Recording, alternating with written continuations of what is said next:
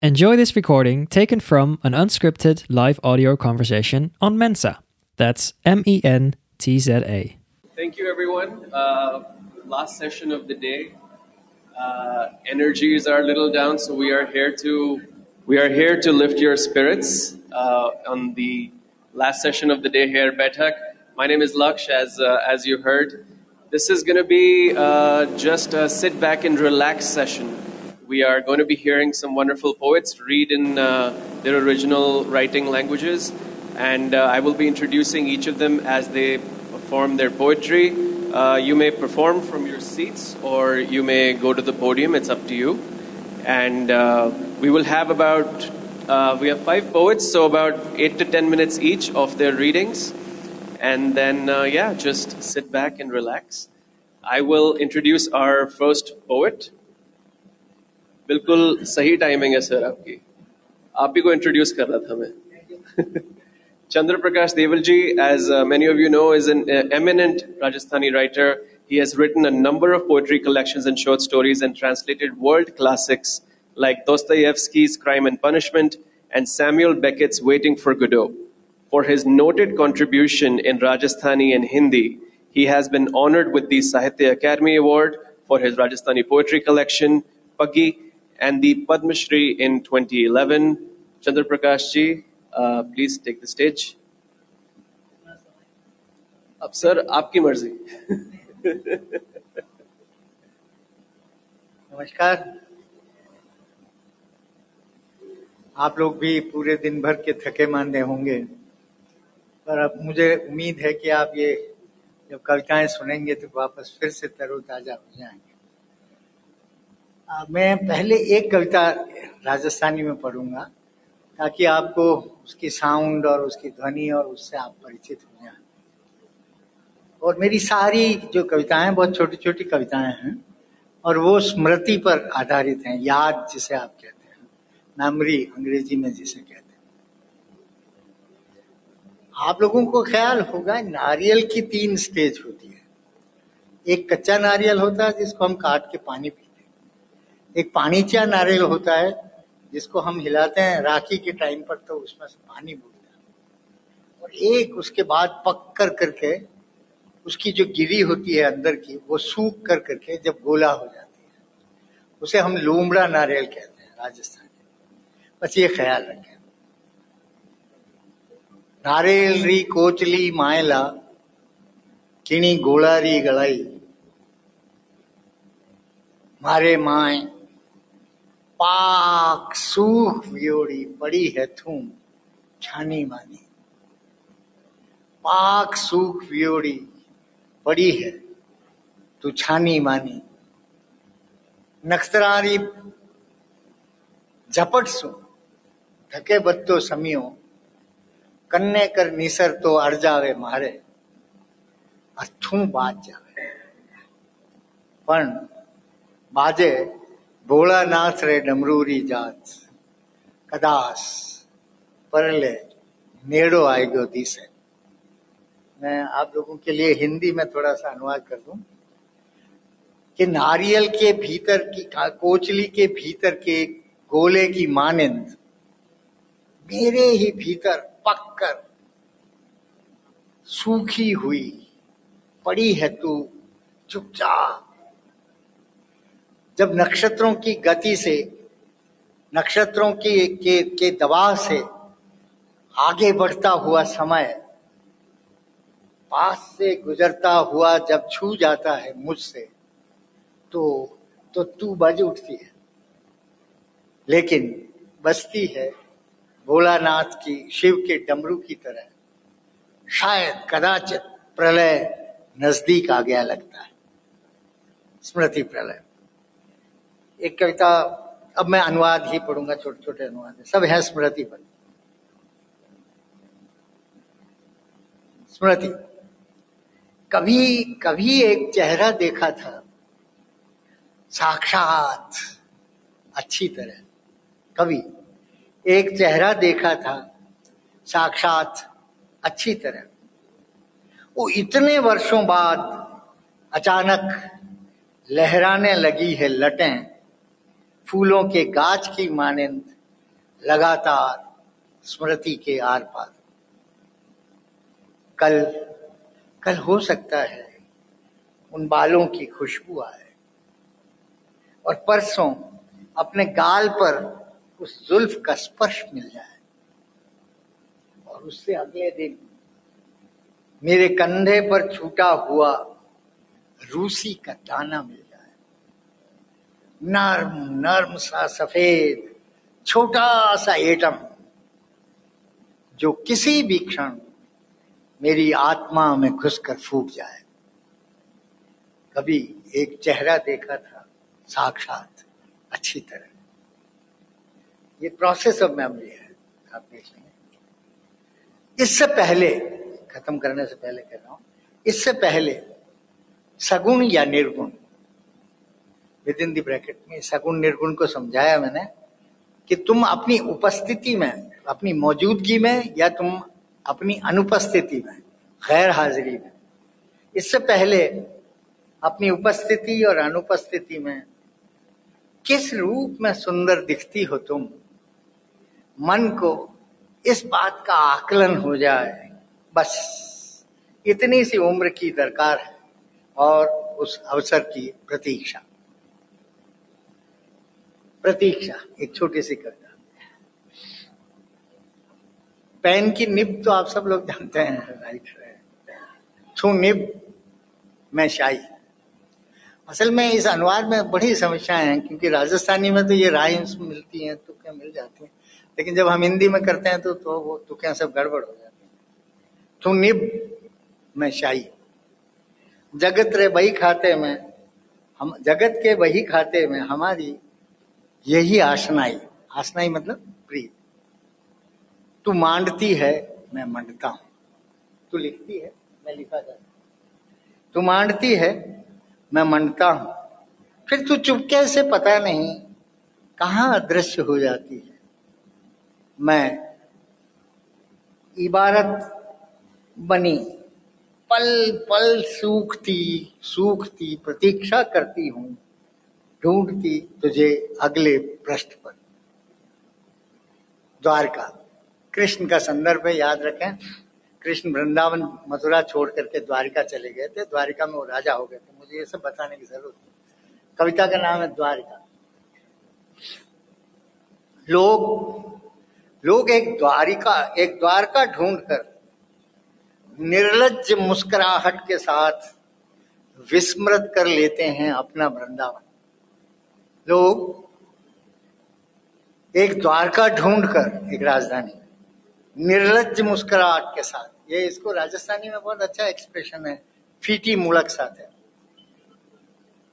विस्मृत कर लेते हैं अपना वृंदावन, भुला देते हैं खुद और अपने कदम के बीच एक लंबी अपरिचित दूरी बना लेते हैं। फिर आराम से शेष जीवन राज सिंहासन पर बैठ जी लेते हैं।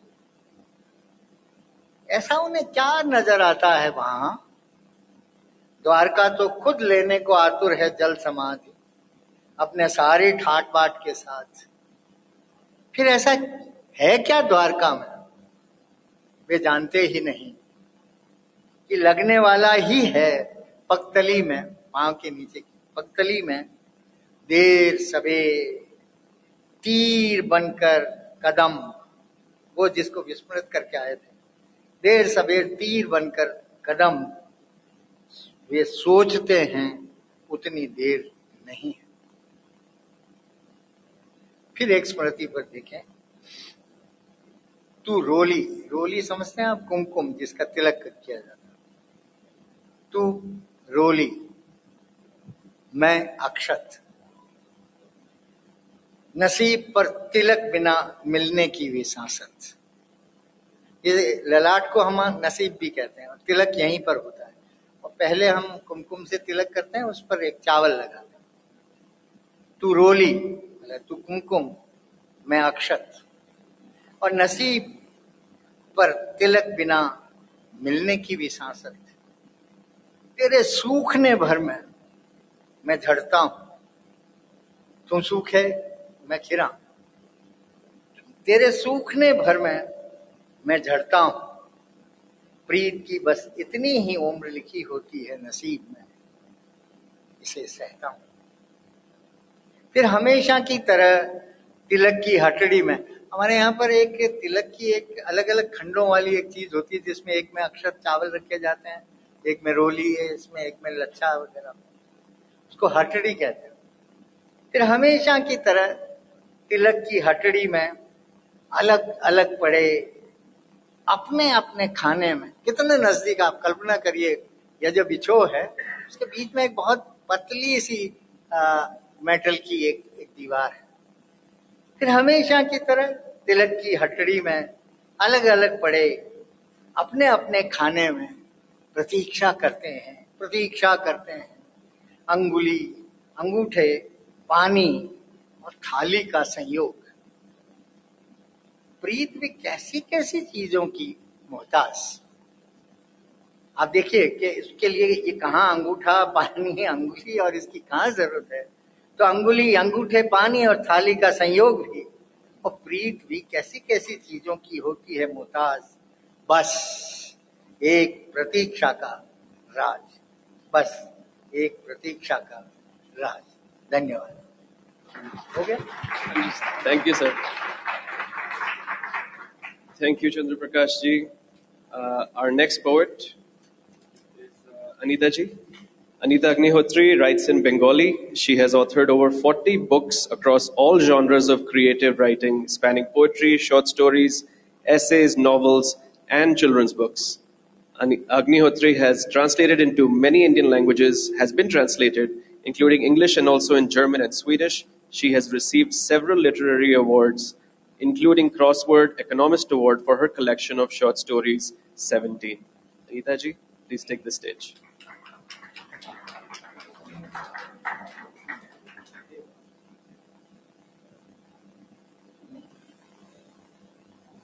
Well, I write in Bengali and I don't have any translation, so I will be reading my poems in Bengali. Those of you obviously don't understand Bengali will only listen to the sound of the language, which is also very nice.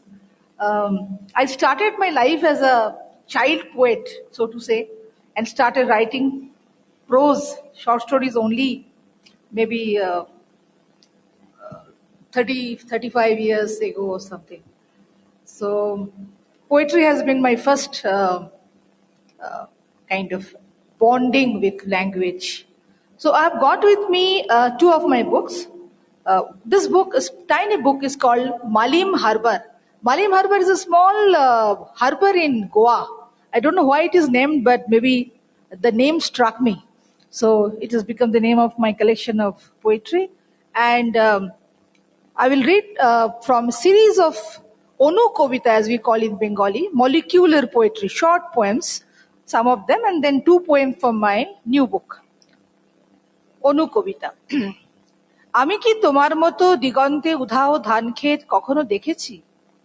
দেখেছি শীতার্ত নখ, ছেঁড়া চটি, অদৃশ্য রাস্তায় যাচ্ছে, রক্তাক্ত জীবন চিহ্ন ফেলে কুঠার হিংসার দেশে আমি এক নিরস্ত্র সৈনিক। 2. মা কি জেগে আছেন? দেবী নন, সামান্য মানবী, গরম ছাইয়ের মধ্যে কয়েকটি হাড়, কশেরুকা, টিবিয়া, পাঁজর, 8 দশকের পূর্ণ জীবনের দগ্ধাবশেষ। মার বড় ঘুম পায় আগুন পেরিয়ে ঘাটে এসে। 3. আমি জানি কিসে ভালো হয়, কেন শীত, কেন ব্যর্থতা, সব বুঝি। আমি কিছু সারাতে জানি না, আমি কিছু বানাতে পারি না ভালো করে। বাঁশের খুঁটিতে হাঁড়ি মাথা, শস্য খেতে সারা রাত জাগি। 13. অসংখ্য মৃত্যুর মধ্যে থেকে তোমার মৃত্যুকে তুলে আনি, বুকের নিষ্পাপ তাপে, যত্নে, রোদে, জীর্ণ পোশাকের স্নেহে, তাকে দিই যৌবনের মায়া, শৈশবের ভূষকালী টিপ, নজর কাটানো সর্ষে পোড়া, দেওয়ালে টাঙানো খুব চিরন্তন, তোমার মৃত্যুকে আমি কোলে কোলে উত্তাপে রাখি। কি চাও? আমার কি চাও? তোমার সমস্ত পরমায়ু। আর আমি? ফিরে যাও জন্মের আগুনে। খামারের শেষে আছে উষর পাহাড়, স্বপ্নে এসে দেখে ধান ঝাড়াই মাড়াই আর বধূদের রাঙা পায়ে এলানো শস্যের অহংকার। And the two more poems, each of 2 lines. অন্ধকার সমুদ্রের উপর দুরন্ত যান্ত্রিক অভিমানে বিশাল আকাশ পথ ঝরে পড়ে নিঃশব্দ বকুল। The last one. তারা খসে যেতে যেতে দেখলো তুমুল কোলাহলে সন্ধ্যার পৃথিবী ছুটে উঠে আসছে তাকে লক্ষ্য করে। So these are the short poems, and this book came out as a result of my very, very troubled, depressing writing during the lockdown. And the book is called, it is a beautiful cover, Batash Shada Poshaker Pulish. That is Wind, the plain clothes policeman. So I'll just read 2 poems from here. Batash Shada Poshaker Pulish. যেখানেই থাকি সে জেনে যাবেই আর তুলে নিয়ে চলে যাবে লকআপের ভিতর। বিজন সেই অন্ধ কুঠুরিতে গুড়ি মেরে বসে আছে জলপাই পোশাক, আরো আরো বাতাস। তারা নিঃশব্দে আছড়ে পড়বে আমার শরীরে। আমি জানি না কিছু জানি না বলতে বলতে অজ্ঞান হয়ে যাব। হা হা করে হাসতে হাসতে হাওয়া আমাকে নামিয়ে দিয়ে যাবে গলির মুখে। সকালে ময়লার গাড়ি আসার আগে তুমি আলু থালু দৌড়ে আসবে। আহা, কে মারলো গো আমাদের সাদা বিড়ালটাকে? Last one from this book is called Monorama Di. মনোবেদনাকে আমি চিনি, যেমন করে চিনে গেছি মনোরমাদির হাতের খিলি পান। সাদা, একটু কর্পূর আর বড় এলাচের গন্ধ। হাতে নিয়ে বুঝতে পারি দমচাপা একটা কান্না আমার মধ্যে মাথা নিচু করে বসেছিল এতদিন। মনোরমাদির 3টে ছাপা শাড়ি, 1 ডজন সবুজ কাঁচের চুড়ি যা সে কখনো পরবে না, আর একটা কাজল লতা তার জন খাটতে চলে যাওয়া ছেলের। এই সবই চিনেছি বহু দেহ রঙ্গে। ভাত ঘুম থেকে উঠে সে যখন পা টিপে টিপে আসে লেখার টেবিলের কাছে, আপনাকে একটা পান দিই বলে, আমি বুঝে যাই অরণ্যের ভিতর কেঁদে চলেছে একা একটা ঝাপুস গাছ। নমস্কার। Thank you, Anitaji. Our next poet is to my left, Akhil.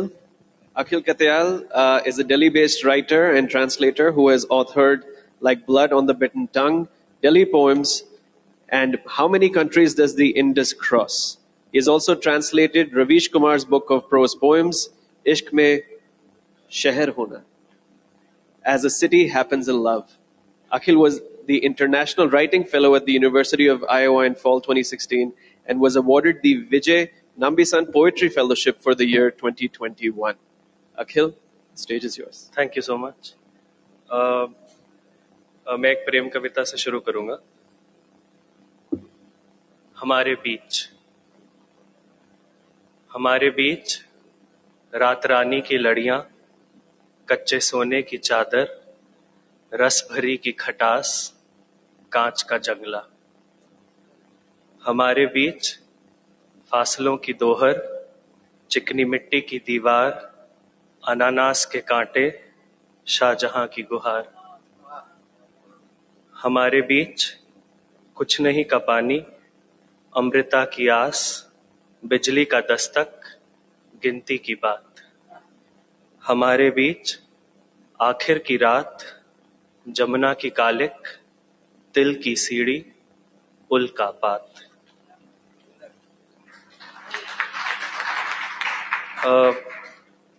इसी संदर्भ में एक और कविता, माफी। मैं लिए फिरता हूं किसी किताब में दबे पत्ते की तरह, किसी पुरानी स्टैम्प की तरह, किसी सिनेमा टिकट की तरह जिसका शो अब याद भी नहीं। जब भी उसे हाथों में लेता हूं, ध्यान देता हूं कि उंगलियों में कहीं बिखर सी ना जाए। एक दिन कहीं तुम मांग ना लो।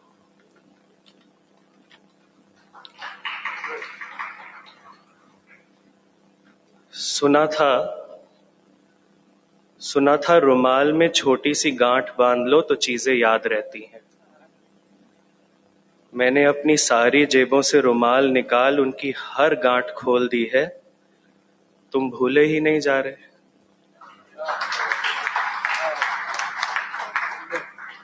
और इस याद करने और भूलने पर ही 3 पंक्तियां। तुम याद आते हो जैसे नाइट ड्यूटी पर नींद आती है, बिन बुलाए हमेशा।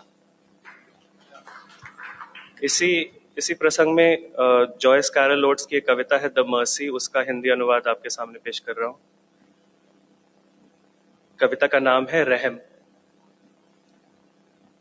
कितना कुछ निर्भर है कितना कुछ भूलने पर, कितना कुछ निर्भर है कितना कुछ भूलने पर, क्योंकि हमारी पहली ख्वाहिशें हमें कभी छोड़कर नहीं जाती, क्योंकि हमारी पहली ख्वाहिशें हमें कभी छोड़कर नहीं जाती।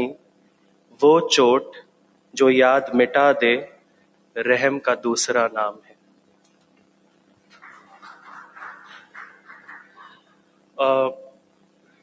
क्योंकि भूलना भी एक कला है और खोना भी एक कला है।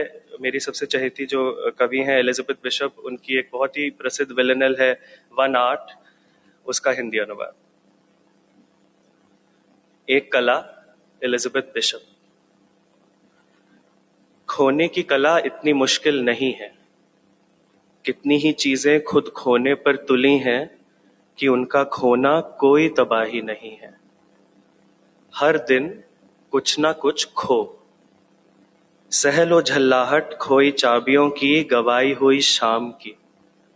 खोने की कला इतनी भी मुश्किल नहीं है, फिर कोशिश करो और खोने की, तेज खोने की, जगहें और नाम और वहां जहां तुम हमेशा जाना चाहती थी।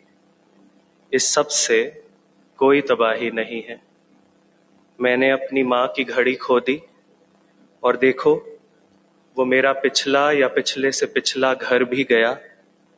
खोने की कला बिल्कुल मुश्किल नहीं है। मैंने 2 शहर खोए प्यारे से, और उससे भी बड़े कितने आयाम जो मेरे थे। 2 नदियां, एक महाद्वीप, उनकी याद आती है पर कोई तबाही नहीं है। यहां तक कि तुम्हें खोना, वो खिलती सी आवाज, वो बोलने का ढंग। मैं झूठ नहीं कह रही, ये तो साफ है कि खोने की कला कतई मुश्किल नहीं है। चाहे जितना लगे, बोल दो कि सारी तबाही यही है। और बिशप की कविता के संदर्भ में एक 2 पंक्तियां।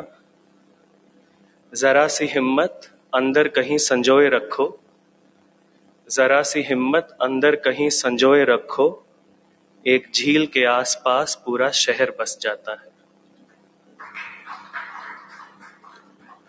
चाहने से क्या नहीं मिलता, चाहने से क्या नहीं मिलता, आकाश 2/3 काश है, आसमां आधा आस है। और एक तरह से चाहना तो पड़ेगा, हौसला तो बनाए रखना पड़ेगा, क्योंकि जो लोग हमें बांट रहे हैं, आपको मालूम होगा आज वो हर जगह जीत रहे हैं, और हम बट रहे हैं और उनको धड़ल्ले से जीतने भी दे रहे हैं। पत्थर को नहीं पता वो मंदिर में लगा है या मस्जिद में, पत्थर को नहीं पता वो मंदिर में लगा है या मस्जिद में, धागे को नहीं पता वो कलावा है या तावीज है। जिनको ये सब पता है उनको नहीं पता कि हिंदुस्तान क्या चीज है। और क्योंकि 56 इंच का सीना है इसलिए लोग उनको हिम्मत वाला मानते हैं, लेकिन सांप को नेवले से, मछली को तट से, बच्चों को भूत से, हम सबको यमदूत से, कर्जदार को कर्ज से, मरीज को मर्ज से इतना डर नहीं लगता जितना मोदी जी को प्रेस कॉन्फ्रेंस करने में लगता है।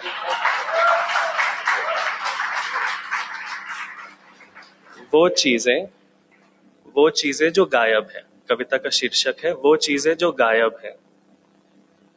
सोने वाली घड़ी पहने मिस्टर इंडिया, अपने क्लोक के अंदर हैरी पॉटर, काम के वक्त जेब कतरे का हाथ, माइक्रोस्कोप के बिना कोई भी वायरस, शीशे में किसी बी ग्रेड फिल्म का भूत और पीएम केयर्स फंड का खाता। और जिन्होंने पीएम केयर्स फंड का खाता कभी नहीं दिखाया, वो कुछ साल पहले लोगों से उनके कागजात मांग रहे थे। कागजात खो जाते हैं, नहीं मिलते हैं, कभी दीमक लग जाती है, कभी लिखाई धुंधली पड़ जाती है, कभी रहस्यमयी हालात में सरकारी दफ्तरों में जल जाते हैं, नहीं हो तो रिश्वत से बन जाते हैं, कभी उन पर नाम गलत, कभी उम्र, कभी लिंग तो कभी गांव, बार बार मंगाए जाते हैं, वैध अवैध बताए जाते हैं, कभी फाइलों में दब कर दम तोड़ देते हैं, जान लेते हैं और वो कहते हैं कागजात पहचान देते हैं। और आखिरी कविता मेरे अपने लोगों पर है। सरकारी सम्मेलन वाले कवियों की कविता के भीतर, कविता का शीर्षक है। सरकारी सम्मेलन वाले कवियों की कविता के भीतर प्रेम का प्रसंग है, गगन है, पतंग है, शादी करने वालों पर ढेर सारा व्यंग है, वीर रस की भरमार है और भयंकर रोष है, हाउस द जोश है, वादों का करना है, तोड़ना है, माशूक को बार बार झकझोड़ना है और विषयों की बात करें तो सबसे ज्यादा अपनी माँ का गुणगान है, उससे भी ज्यादा पड़ोसी मुल्क का आह्वान है। सूत्रधार की कविता में तो इठलाती बल खाती एक पूरी गुलाबी फूलों की क्यारी है। इस कविता सम्मेलन के बाहर हो रही नरसंहार की तैयारी है। बहुत बहुत शुक्रिया।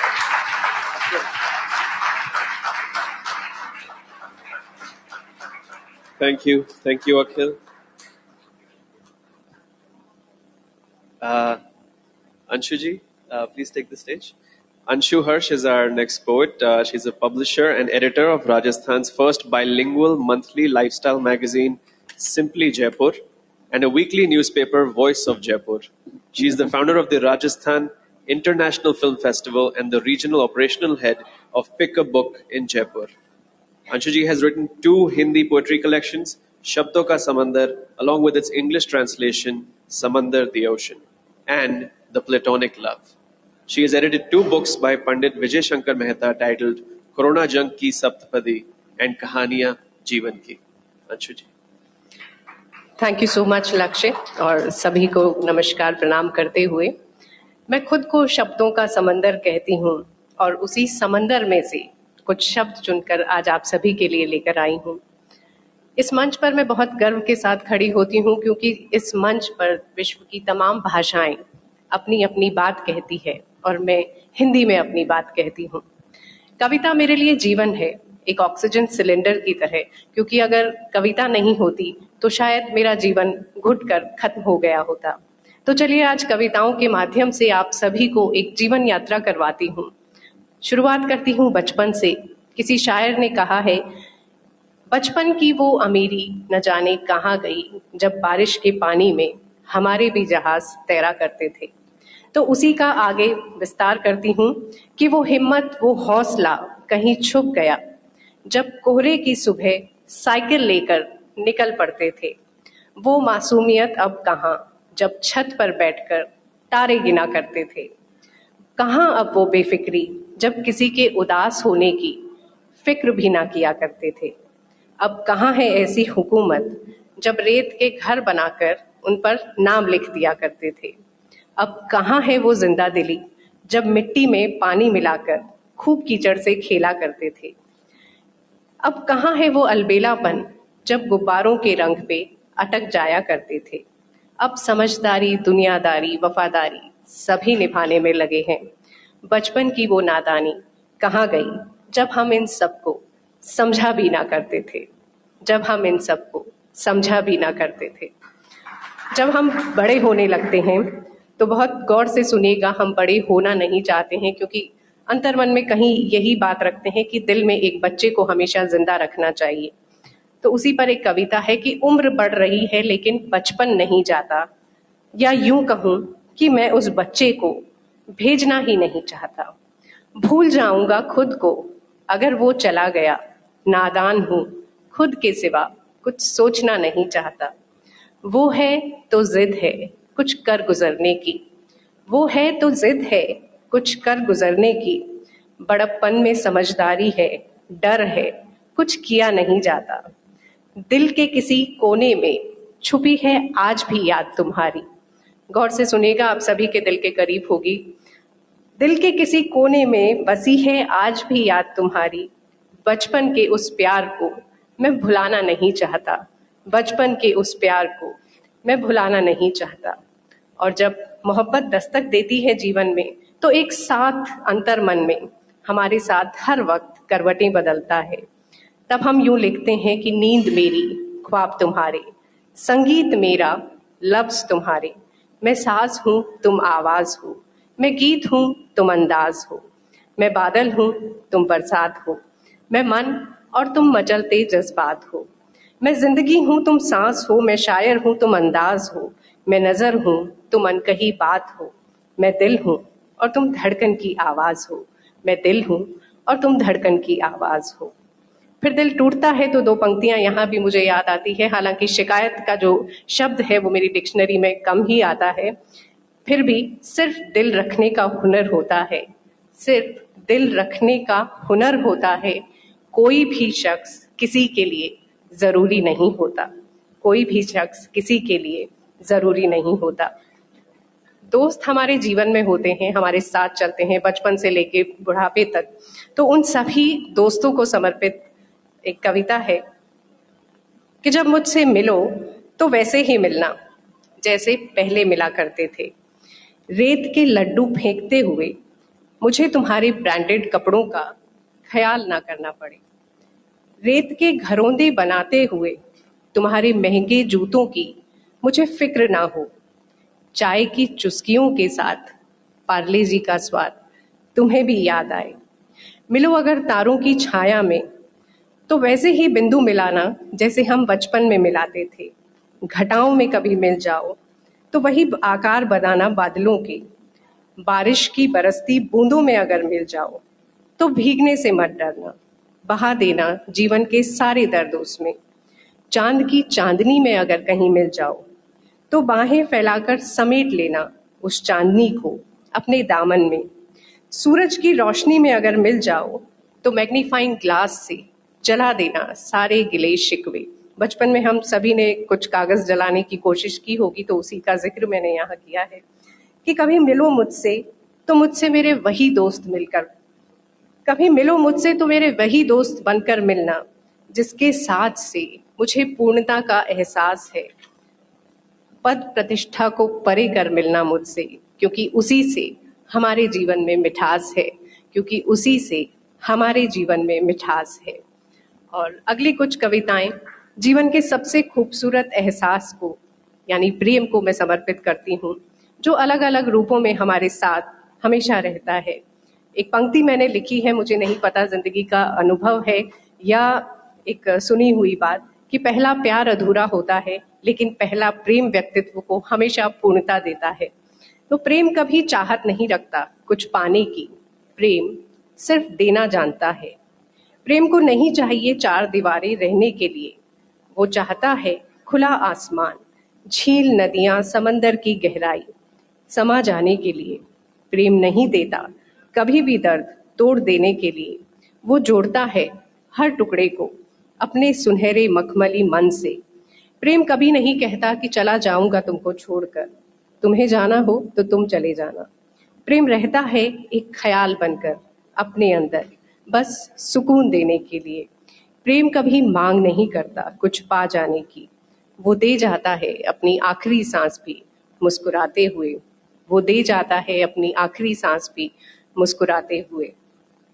और मेरे लिए प्रेम कायनात का सबसे सुंदर एक रंग है, जिसे बसंत का रंग कहा जाता है। जिसे गीता में श्री कृष्ण ने ये कहा है कि जो ऋतुओं में बसंत है वो मैं हूं और वो पीला रंग है। तो पीले कपड़ों वाली लड़की, ये शीर्षक है मेरी अगली कविता का। वो मुस्कुराकर हर सुबह का स्वागत करती थी, चाय की जगह वो दूध में पताशा मिला के पिया करती थी। पीले कपड़ों वाली वो लड़की एक अलग अंदाज में जिया करती थी। खामोश सी बातें, गुनगुनाती सौगातें, वो मेरे साथ कभी कभी कुछ बांट लिया करती थी। पीले कपड़े वाली वो लड़की एक निराले अंदाज में जिया करती थी। दिल नहीं दुखाती थी किसी का, मन में राम नाम की अलख जगाने का हौसला रखती थी। पीले कपड़े वाली वो लड़की अपने सूफियाना अंदाज में जिया करती थी। लिखती थी, गाती थी बंद कमरे में वो, लेकिन जमाने पे छा जाने का हुनर रखती थी। पीले कपड़े वाली वो लड़की अपने अंदर एक जमाना रखती थी।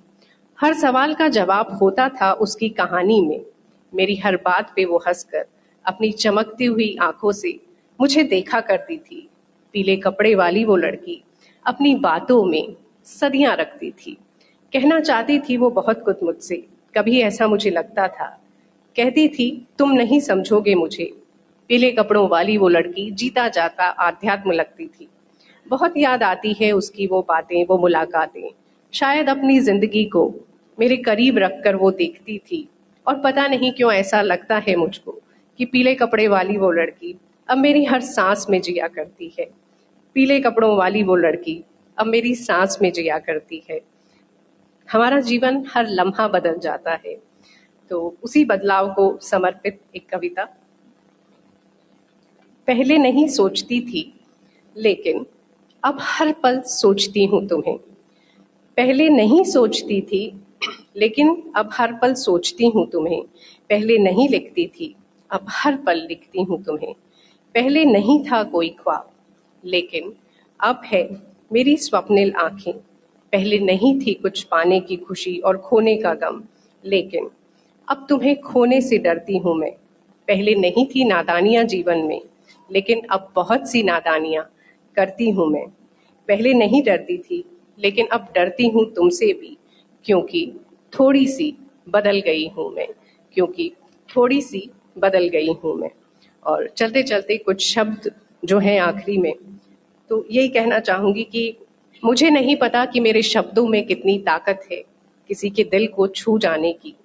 मुझे नहीं पता मेरे शब्दों में कितनी ताकत है किसी को छू जाने की, लेकिन मैं जानती हूँ कि मेरे शब्दों की ताकत मेरे भाव है, और मेरे भावनाओं की ताकत उसको भी मैं पहचानती हूँ। मुझे नहीं पता कि ये शब्द मेरे जीवन में मुझे कुछ मुकाम देने में कहाँ तक ले जाएंगे, लेकिन कुछ हासिल हुआ तो उस ऊंचाई से ही आंखें मूंद कर उस रब का शुक्राना अदा कर दूंगी। मेरी प्रेरणा तुम्हें दूर से ही सब कुछ नजर कर दूंगी। मेरी प्रेरणा तुम्हें दूर से ही सब कुछ नजर कर दूंगी। बहुत आभार, धन्यवाद।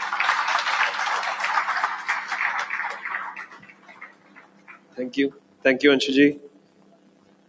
Our final poet for tonight is Rakshanda ji. Rakshanda ji is a multi-award-winning translator, writer, and literary historian. She has published over 25 books and written over 50 academic papers and essays. Some of her books include Liking Progress, Loving Change, a literary history of the progressive writer movement in Urdu, a biography of Urdu feminist writer Dr. Rashid Jahan, A Rebel and Her Claws, and a translation of Intizar Hussein's The Sea Lies Ahead, among others. Rakshanda ji. Thank you. Thank you. There used to be a Hindi film called Bobby, and I'm reminded of this song, Main Shayar To Nahi. So I'm not a poet. In fact, I feel like a cuckoo in this nest. There are very eminent poets on this panel, and I see very eminent poets sitting in the audience. So I'm at best an editor of poetry and an occasional translator of poetry. What I'm going to read today are 4 poems by 4 different women poets in Urdu. I've chosen these 4 also because they've just been published by Vani Prakashan as a set of 4 books. The first is by Zehra Nigam. I've tried to choose the 4 reasonably short ones, and I think one of my criteria was also ones that don't require too much of a context or too many difficult words. But I'm going to break the flow of the poem to occasionally explain a difficult word from Urdu. So this first poem is by Zehra Nigam It's called Main Bach Gayi Maa. While the context will reveal itself to you, let me just say it's about female feticide. मैं बच गई माँ, मैं बच गई माँ, तेरे कच्चे लहू की मेहंदी मेरे पोर पोर में रच गई माँ, मैं बच गई माँ. घर मेरे नक्श उभर आते, वो फिर भी लहू से भर जाते. मेरी आंखें रोशन हो जाती तो तेजाब का सुरमा लग जाता. सट्टे वट्टे में बट जाती. Satta Vatta refers to the practice of marrying one brother and sister to another brother and sister. And so if one suffers, then the revenge is extracted from the other. Satte Vatte mein bat jati, bekari mein kaam aati. Bekari refers to the karo kara practice of killing female girl children. Bekari mein kaam aa jati. Har ख्वाब अधूरा रह जाता. मेरा कद जो थोड़ा सा बढ़ता, मेरे बाप का कद छोटा पड़ता. मेरी चुनरी सर से ढलक जाती, मेरे भाई की पगड़ी गिर जाती. तेरी लोरी सुनने से पहले अपनी नींद में सो गई माँ. अनजान नगर से आई थी, अनजान नगर में खो गई माँ. मैं बच गई माँ, मैं बच गई माँ.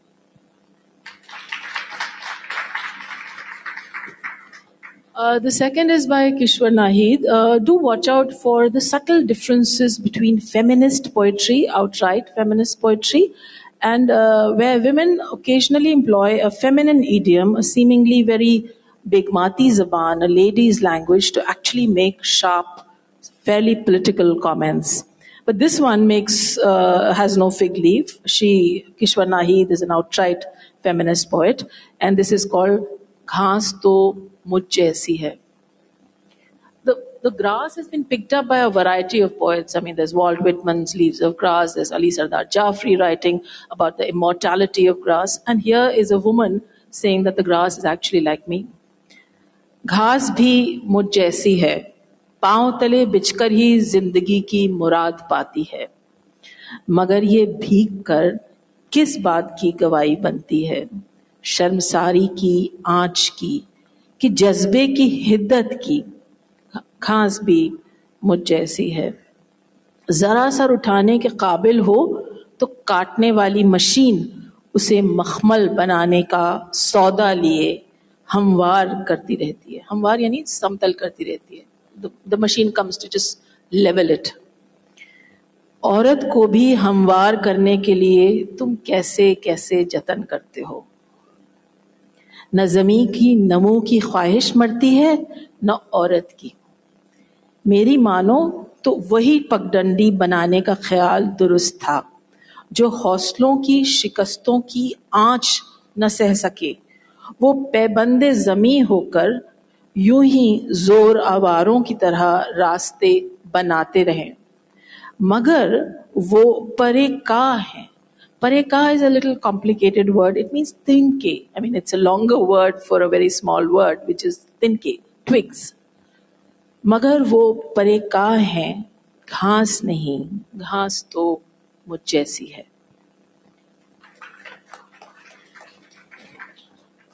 Also by another outright feminist poet, one of the major feminist poets we've had in recent times in Urdu. This is Fehmida Riaz. We've had in English a tradition of men asking women, grow old along with me, nodding by the fireside and stuff like that. Now here, so the men are occasionally inviting women to grow old along with them. But every now and then, the woman asks, will you love me the same if I'm old, when I'm old? So she's asking this question. Kab tak? That's the name of the poem. Kab tak mujhse pyar karoge? कब तक? जब तक मेरे रहम से बच्चे की तख्लीक का खून बहेगा. Till the blood flows out of my womb that will create a child. जब तक मेरा रंग है ताज़ा, जब तक मेरा अंग तना है. पर इसके आगे भी तो कुछ है. ये सब क्या है, किसे पता है. वहीं की एक मुसाफिर मैं भी, अनजाने का शौक बड़ा है, पर तुम मेरे साथ न होगे तब तक.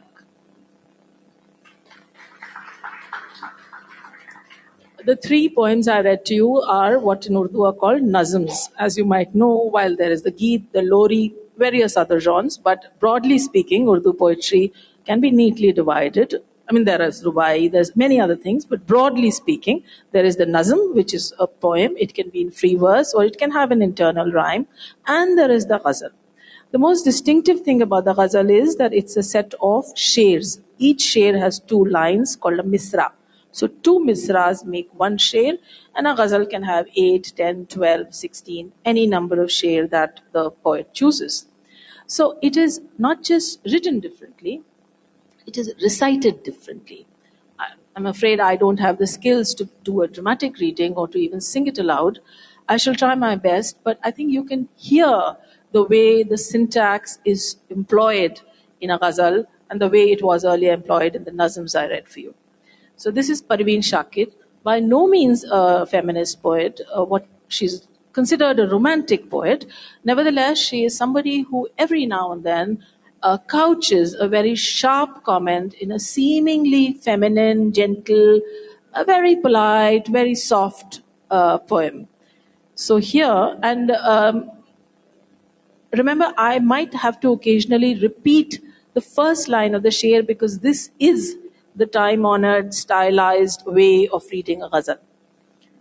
टूटी है मेरी नींद मगर तुमको इससे क्या, टूटी है मेरी नींद मगर तुमको इससे क्या, बजते रहे हवाओं में दर, तुमको इससे क्या, तुम मौज मौज मिस्ले सबा घूमते रहे, तुम मौज मौज मिस्ले सबा घूमते रहे.